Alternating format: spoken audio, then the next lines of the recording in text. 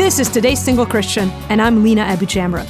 Have you ever heard the saying, it's not about finding the right person, but about becoming the right person? I have a feeling a married person said this. While I generally agree with the statement, it really limits what God has in mind for us. God's goal for our life isn't that we become the right person, but that we become Christ-like people. Whether you're single or married, our whole life journey is about growing in Christ-likeness. Every challenge, every circumstance, and every trial we are facing today is meant to make us more Christ-like.